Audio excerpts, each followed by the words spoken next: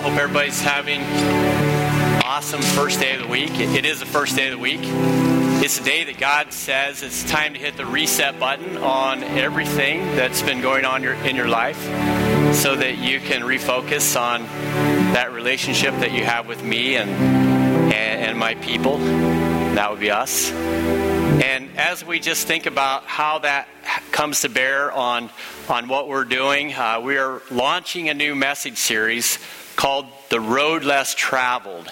And I don't know if any of you have ever heard of a book that was written by a fellow by the name of M. Scott Peck that was entitled exactly that. But my predecessor, Jack Austin, had referenced the book a few times and also had some seminars with the author. And the whole premise of the book was there are a lot of crazy things happening in the world around us. And this was in the 80s and 90s. And there are a lot of people that are very anxious and confused about how they manage that landscape that they live in. And they're not really doing very well. And so he wrote this book, and it ended up being on the New York Times bestseller list for literally months. And the things that he wrote in the book, I think, still have value today because our problems, I'm guessing, have intensified, if nothing else. And maybe you're like me, you're thinking, I have never in the course of my life seen things so crazy. See things just come unglued like they've come unglued. Seeing weirdo cult leaders in North Korea aiming nuclear bombs at us. Presidents like the type of president that we have. Mass shootings in Nevada. And just on and on and on. It just is bonkers, the world around us. And yeah, it is so bonkers it's funny. And as we just have to laugh or cry, don't we? And as God set us into these circumstances, in this time, in this place, in this day, He has a word for us. And it is a word that says, no matter what is going on out there, I have paved for you a road less traveled.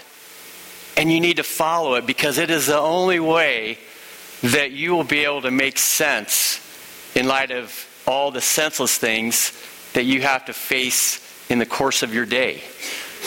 And I'm so grateful that we have the Scripture, that it is such a powerful foundation for how we live. But I'm even more grateful that the whole purpose of the Scripture is to point us to the one who is himself the true knowledge. He's the one that gives us what we need to find our way along the way. Maybe you can relate, maybe you can't, but I just want to tell a brief story that maybe illustrates what I feel like in my own experience captures the feeling. A few months back, my daughter had just moved into an apartment in Corning, New York, and we had borrowed a trailer so that we could haul stuff over to her apartment and drop it off. It wasn't like we were trying to get rid of anything. We were just trying to get rid of most things. And I was hoping that our trailer would actually be bigger so that we could give her more stuff. We could bless her with more stuff. But truth be told, it was only so big and there was only so much stuff that we could deliver, and we did. And after we did, we got in the car and we began to drive back to Ohio. On a highway I had only been on once, and I wasn't really sure exactly what the lay of the land looked like. And it would have been fine had it not been for the fact that pretty shortly after we got out of Corning and onto the highway, there was a torrential downpour. And it just came upon us very suddenly. But it was so intense that as we were driving down the road, we were really unable to see anything except just a few feet in front of us. And we're in my wife's 4Runner, and we're pulling this trailer, and I'm barreling down the road. And I also, at the time, had been a little bit cheap on purchasing new tires for her car. And they were kind of like those racing tires, without any tread. So can you imagine having those kind of tires on your car in a rainstorm on a highway that has ruts? It gets real interesting. And you couple that with a guy who has a need for speed, it gets crazy in its own right.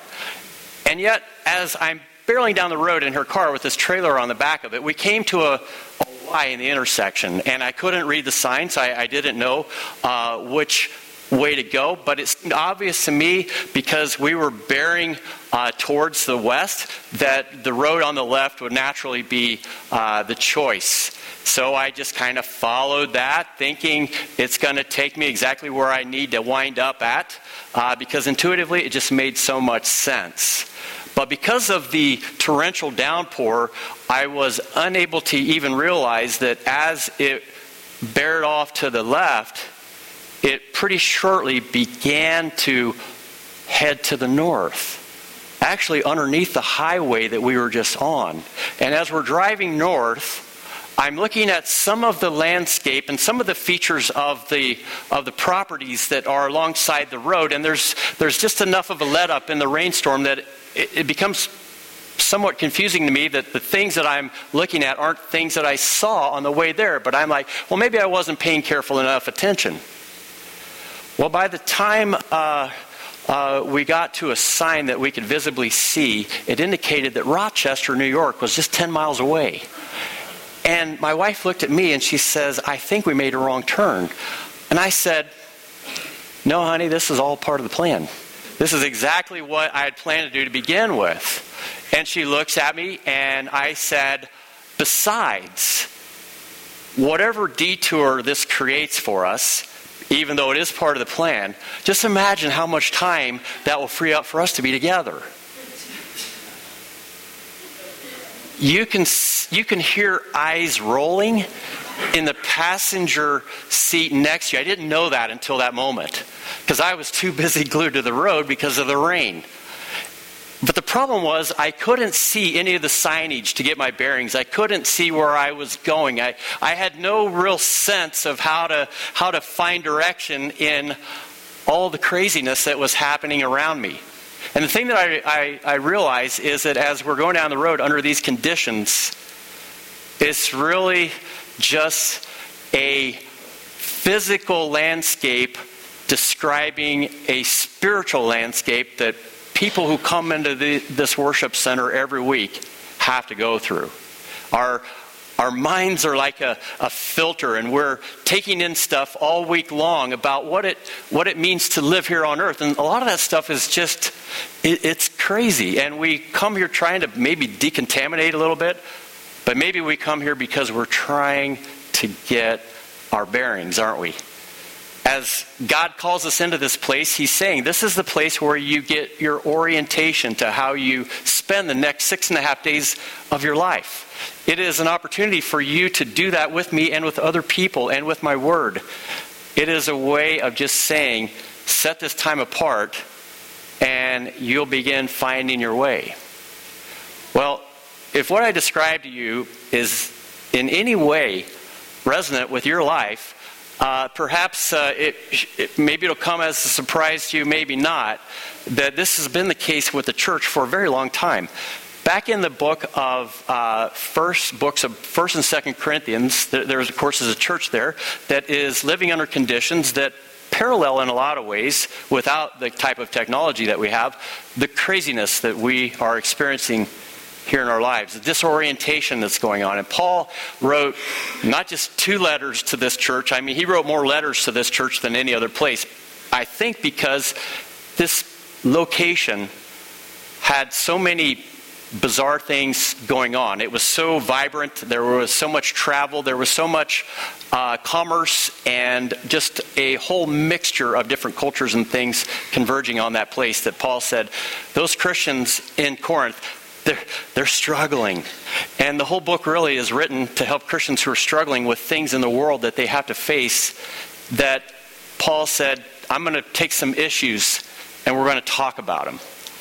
And one of them was places that you go to eat. Now, you wouldn't think that would be a big deal for church, would it? Other than hopefully we get out early enough to beat the Presbyterians to whatever place we go to after this. But in the first century, eating out was a thing like it is now. And maybe you have a favorite eatery that you go to, perhaps. You know, that one place that you're like, man, if we got the time and we have the opportunity, we're going there. And just think about that place for a minute. And then go back 2,000 years. Imagine yourself a Christian sitting in a pew, thinking about after the sermon, we're going to go there. But there was kind of an interesting place, because alongside the meal that was being presented was also a part of the facility where you could go and make an offering to an idol. And that idol would be something in your mind that told you that if you have a deep need in your life, whatever it is, if it's a relationship, if it's financial, if it's business, if it's just something personal you need to work through, chances are there's an idol there. And if you offer some meat, some choice meat to that idol to be sacrificed, that idol quite possibly will do something in sort of a weird supernatural way to help you get over that problem. And that was a common belief. And the church at Corinth pretty much looked at that and said, that's concerning. We're not sure what to make of that. And I want to just look at, for just a minute, if you have your Bibles with you, you can turn there if you like. I'm just going to describe some of the things within the Scripture for the sake of time, but it's chapter 8, verses 1 through 13. Paul just lays out a whole case story on this, and this is what he said. All right, let's talk about food. And he said the food that's offered to idols, at the restaurant that you like to go to after church or wherever, where some people go and some people say, I don't go in there anymore. We know that all of us possess knowledge. Now, where's he going with this? The knowledge that we think about sometimes, it actually sort of puffs us up. And it makes us feel like, look, we used to be those people that ate at that place and gave meat to those priests who would offer it to those idols. We don't do that anymore. And there were even Jewish people who said, we never did that. We would never do that. You know what it says in Deuteronomy? There's only one God and one God only, and we should worship and serve Him exclusively. We don't even walk on the same side of the street as those restaurants. And so there was a combination of those different mixes of people from Jew and Gentile backgrounds who had an interesting relationship or non-relationship with those restaurants. But there were some of them who had gone to those restaurants all their lives. And the thing about those restaurants is they not only had opportunities for you to curry favor with the gods by giving them a nice side of beef, but you could also curry favor in the back room. And because I want to keep it PG, this was the type of thing that involved men, women, and children in dark and really bizarre ways that boggle the mind. And it was this world that many people were caught up in, and they were finding themselves going into that place, having basically all of their understood needs met in that environment, and walking out of there still not feeling good in their soul, still feeling like there's something missing. And along comes Paul and the good news that Jesus has a better way. And a lot of people said, we're ready to hear that because we're doing that and that ain't getting it.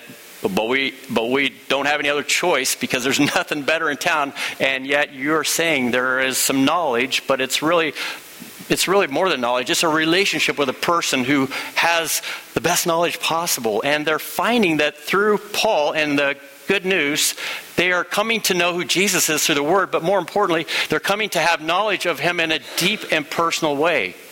Some of those people, maybe you have this set of circumstances in your life.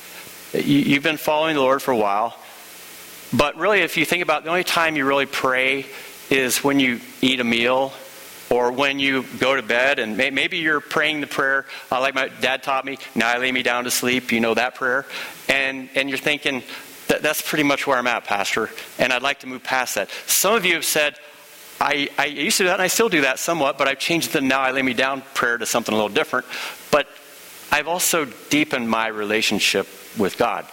I found that when I go out there that it's crazy, that it presses in on me in such a way that I feel like I need to bring God close because I can't get my bearings.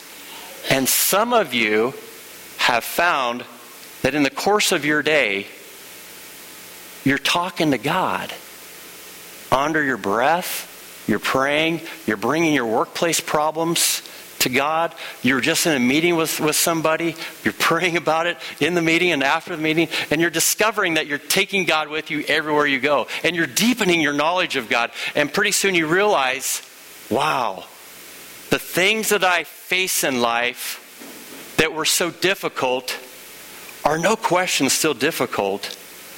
But I'm finding that God is working in those difficulties to bring about good things. I just see the pattern that His grace is emerging out of that. And I'm coming to know and love God on a deeper level.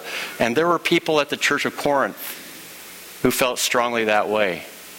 And Paul says, good for you. I am so thankful that you've come to an awareness that God is that deeper knowledge that you take with you everywhere. But here's the problem.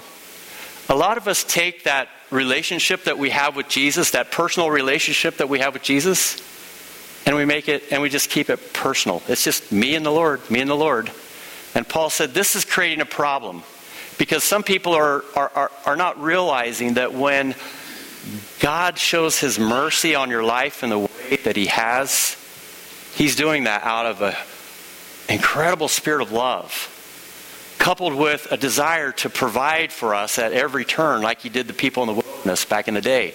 And He not only loves us and provides for us, He keeps us secure in ways that we don't even realize, but we know He's there. And if you're a believer and you have that kind of a relationship with God, you've come to really experience what it means to walk in faith. Maybe you're a parent, and at one time you were a kid yourself. And you had the blessing of growing up in a family where mom and dad did love you unconditionally. They did provide for you. They did keep you secure. And in all of that, you never worried about those things. You never went looking for them anywhere else. And that kid grew up in a confident love and security and just began to live out responsibly the life that they were called to live. And God is saying, that experience you had with your parents and you as the kid, and now maybe you're the adult and you're thinking about that and you see the blessing of it, or maybe you missed it and you see how important that was. God wants each of us to understand that is us with Him. He is our Father, and He loves us deeply, and He provides for us, and He keeps us in a good place in a crazy world. And some of us have come into this room today and you've had challenges or burdens or fears that maybe you've never had before. And you know what God says? I still love you. I haven't abandoned you. I will provide for you, trust me. It may not seem like it, but I'll be there because that's what I do. And a lot of us have hugely benefited from that. And God is saying the reason why, just like a parent says, the reason why I've tried to help you have those needs met is so that you can go and do what you do so well. To be responsible with your life and not be preoccupied with those needs because I've already got you covered. And some of us in the room aren't quite there yet in our trust because we haven't had that experience. Some of us in the room have said, yeah, I get it. I do trust you, Lord. I'm ready to move on. And some of us may be stuck there like, yeah, thank you, God, but I am now free in Christ, and anyone who is free in Christ is free indeed for sure.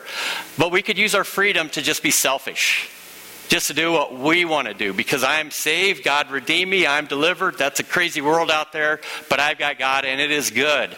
And God said to us at that place, you got to look a little farther. And in the story that I'm sharing, the first thing is there's a knowledge that we have that is embedded in the relationship that we have with God. It's that connection that we have with Him. And the people in the story had that. And Paul says, but you got to take it a little bit further, because there is an issue about eateries that are on the table. And so he says, but if anyone loves God, and he is known by God for sure, therefore, as to the eating of food offered to idols, we know that an idol, it's nothing, and that there is no God but one. And some were saying, we can eat in that place all we want. And others are saying, that's a scary place and it's making me fall back into bad habits. And Paul says, however, not all possess the knowledge that we're talking about here, the knowledge of you and God. But some, through former association with idols, doing all those bad and dark things that habitually bound them, eat food as really offered to an idol. And their conscience, being weak, is defiled. And Paul writes, food will not commend us to God. We are no worse off if we do eat or we don't eat. No better off we do. But take care that this right of yours does not somehow become a stumbling block to the weak. You know where Paul's going with this? He's saying your faith isn't about you versus some other people. You, a strong Christian, versus some weak people in the church. You know what Paul's saying? The church is not about you. And it's not about them. The church is primarily about us. And so we have to think through the eyes not of me and what I want, or them and what they want. We have to think about us and what is best for us. And so Paul says, we're not thinking that way when it comes to our restaurants. All right, hang with me. Everybody still with me? Or are you like, checked out, Pastor, thinking about the restaurant at the end of the tunnel, and just get me there quickly? Paul said, if anyone sees you have knowledge in eating an idol's temple, will he not be encouraged if his conscience is weak to eat food offered there? And you know what will happen next. And so by your knowledge, this weak person is destroyed. This brother for whom Christ died. Thus sinning against your brothers and wounding their conscience when it is weak, you sin against Christ. Therefore, if my brother stumble, I will never eat meat, lest I make my brother stumble. All right, so where are we going with this?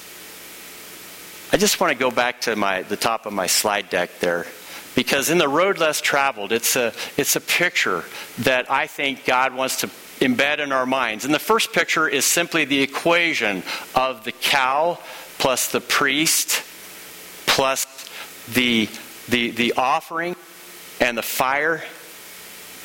Basically, a Christian is saying, I kind of like that. Just a little bit more well done. And other people are saying, there is so much baggage associated with that. I just can't go there. And the mature Christian is saying, don't be ridiculous. God's already sorted all this stuff out. You can go there all you want. It'll be fine. But Paul is sensitive in his pastoral conscience. He knows there are things that trip people up. And then there are things that other people don't even bat an eye at. And he's trying to show not just the fact that we have some different degrees of relationship to things. He's trying to show you and I that what we do matters for other people.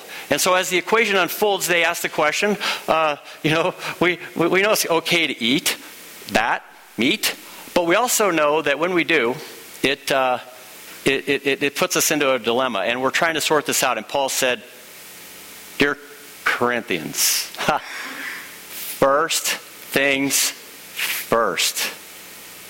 Do you remember me talking about love a minute ago?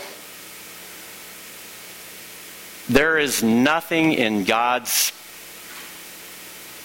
map for how we proceed down the road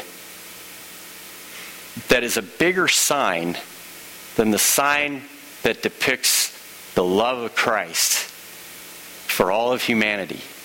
That is the most important thing. Even with all the knowledge that you could possibly obtain, love is the order of the day. It is the thing that differentiates us, if we want to say us versus them.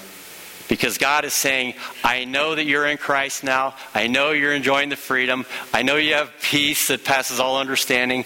I know you have the fruit of the Spirit. But they don't. And some of them who are coming on board are sort of like this. They're not sure. They're anxious. You know, there's been some surveys taken by people who chart the well-being of our national psyche. And they ask a lot of questions. And in the course of asking those questions, they're trying to get a sense of what preoccupies the minds of the average American on any given day. What is the one thing that they're plagued by? And did you know the number one response that keeps occurring over and over and over and over? What do you think it is? It is actually anxiety. Worry. And it's no surprise, because the crazy world that we live in offers no consolation, does it? There is no foundation that you can plug into and say, finally, I've got a stable place to land. It's not there. The Bible actually uses a word, metanoia, which means of two minds. It's a word for anxiety. And it's a way of saying you're thinking about this and you're thinking about that. But the two don't work together. Like, I trust God, but I'm afraid of what's happening in the world. God is my provider, but I don't know if He will provide for me. And then we're anxious. And God says to you and I, don't be. We've taken care of that. Now you need to go in love. You need to stop thinking about yourself. You need to stop worrying about yourself. Obviously, you need to take care of yourself for sure. Please take care of yourself. But don't think about yourself any more than you have to. And where Paul's going with this is, he said, God has done a wonderful thing by setting us free. But the freedom that we have, if we are truly loved and we're living in God's provision and security, is actually an opportunity not to just be free to do whatever we want. It's an opportunity to be responsible for us. Because in God's eyes, the churches aren't, Jews and Gentiles. God's not thinking, okay, we've got some different races here, or we have some different social classes here. God's not seeing that. God, when He looks at the church, He doesn't see old or young or whatever. All God sees is us. And when He sees us, His question is, how are we loving each other? How are we putting others first? How are we using that as an opportunity to grow out of selfishness? Use your freedom responsibly, because church is actually about us. And as Paul is looking at that picture and painting it for him, he's basically saying, look, it's okay for you to have freedom for sure. Here it is. You can eat that meat all day long. But when you're thinking through the eyes of us, and you're seeing how it's causing somebody to fall down and get hurt, you need to think that through a little bit. Maybe we're not looking at, in our situation, food sacrifice to idols. Because I don't think that's an issue. I hope not. But maybe the issue isn't really that issue as much as selfishness. Just an unwillingness to see through any eyes but our own. And if you're like me, I'd be the first to tell you, I'm the chief among sinners. And so it hits home even for me. But what Paul is saying, don't eat the meat around the person, because you're putting your appetite and that awesome prime rib or T-bone steak or whatever it is that you're salivating over right now, over this person I died for. That's your responsibility. And as God is looking at that, he's saying, I want to let you in on a little secret. You know how I'm talking about this is about us? And Paul is saying, we were saying some follow Paul and some follow Apollos, and there's divisions in the church. And you know what I'm saying here? It's not about any loyalties to anyone other than Jesus. It's got to be about us. But God's saying, I want to expand that a little bit, because when you see yourself in your gatherings and you're thinking, we've got this wonderful knowledge and it's Jesus. And it's so good, so good. And those guys out there, well, it's unfortunate, isn't it? They're so tripped up.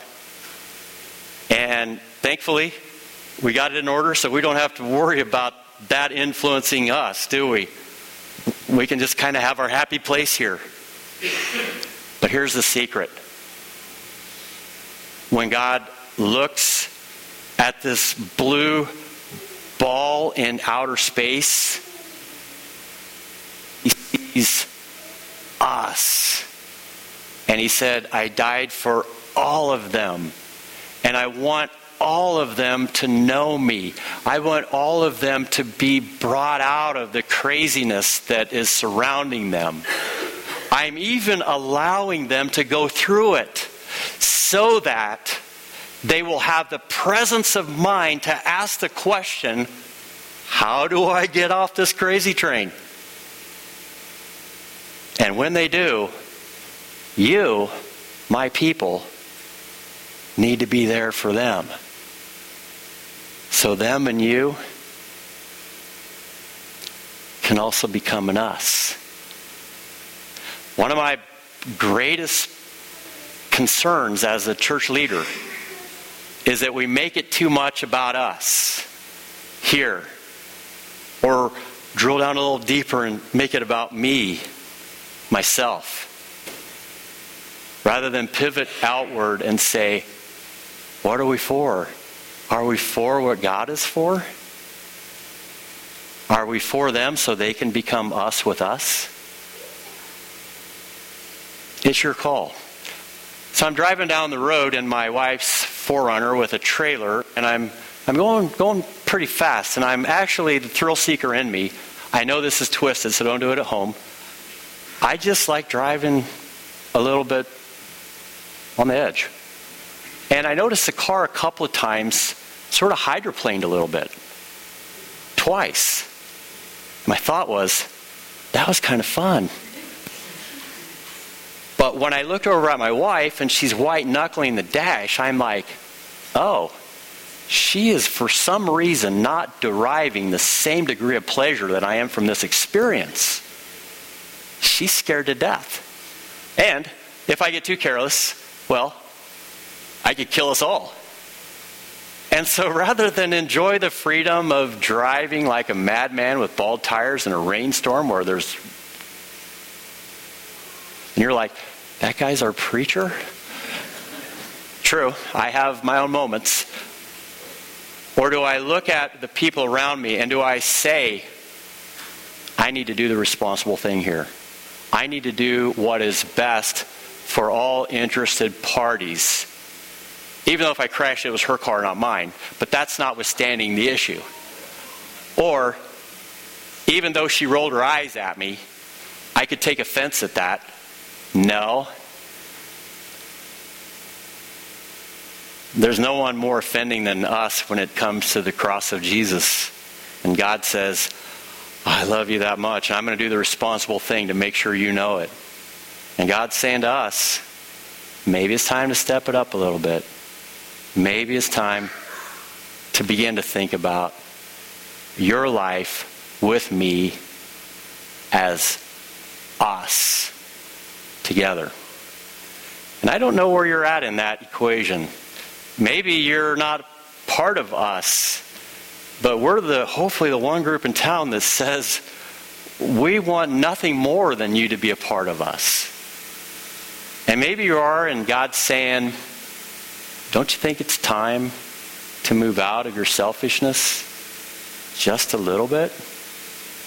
Take a little bit of that ego and begin to surrender it so that we can do some more things together that will benefit more people, so that we can all be together as us. This whole environment is not for eating anything except a loaf and a cup that is the true worship of the true God. And it's designed to help us also to come into a relationship with that God to the degree that we may or may not be, or continue to go further into it. God may be calling you into his family today, and I want you to know that's why we're here, to help you with that. He may be calling you to take next steps into serving, into growing, into doing something as a volunteer here in a way that will just say, you know what? I'm moving away from my selfishness, and I'm moving into the usness of what it means to be the body of Christ. And that's why we have the studio next door set up, is so that it is very easy for you just to walk out of here and to walk into there and say to Brittany, I'm here for us. And she will help you all along the way to take that next step. I don't know where you're at with the Lord, but the Lord is always in the background of each of our lives, moving us into freedom if we need it, and when we find it, into responsibility so that our lives can be lived for a greater purpose.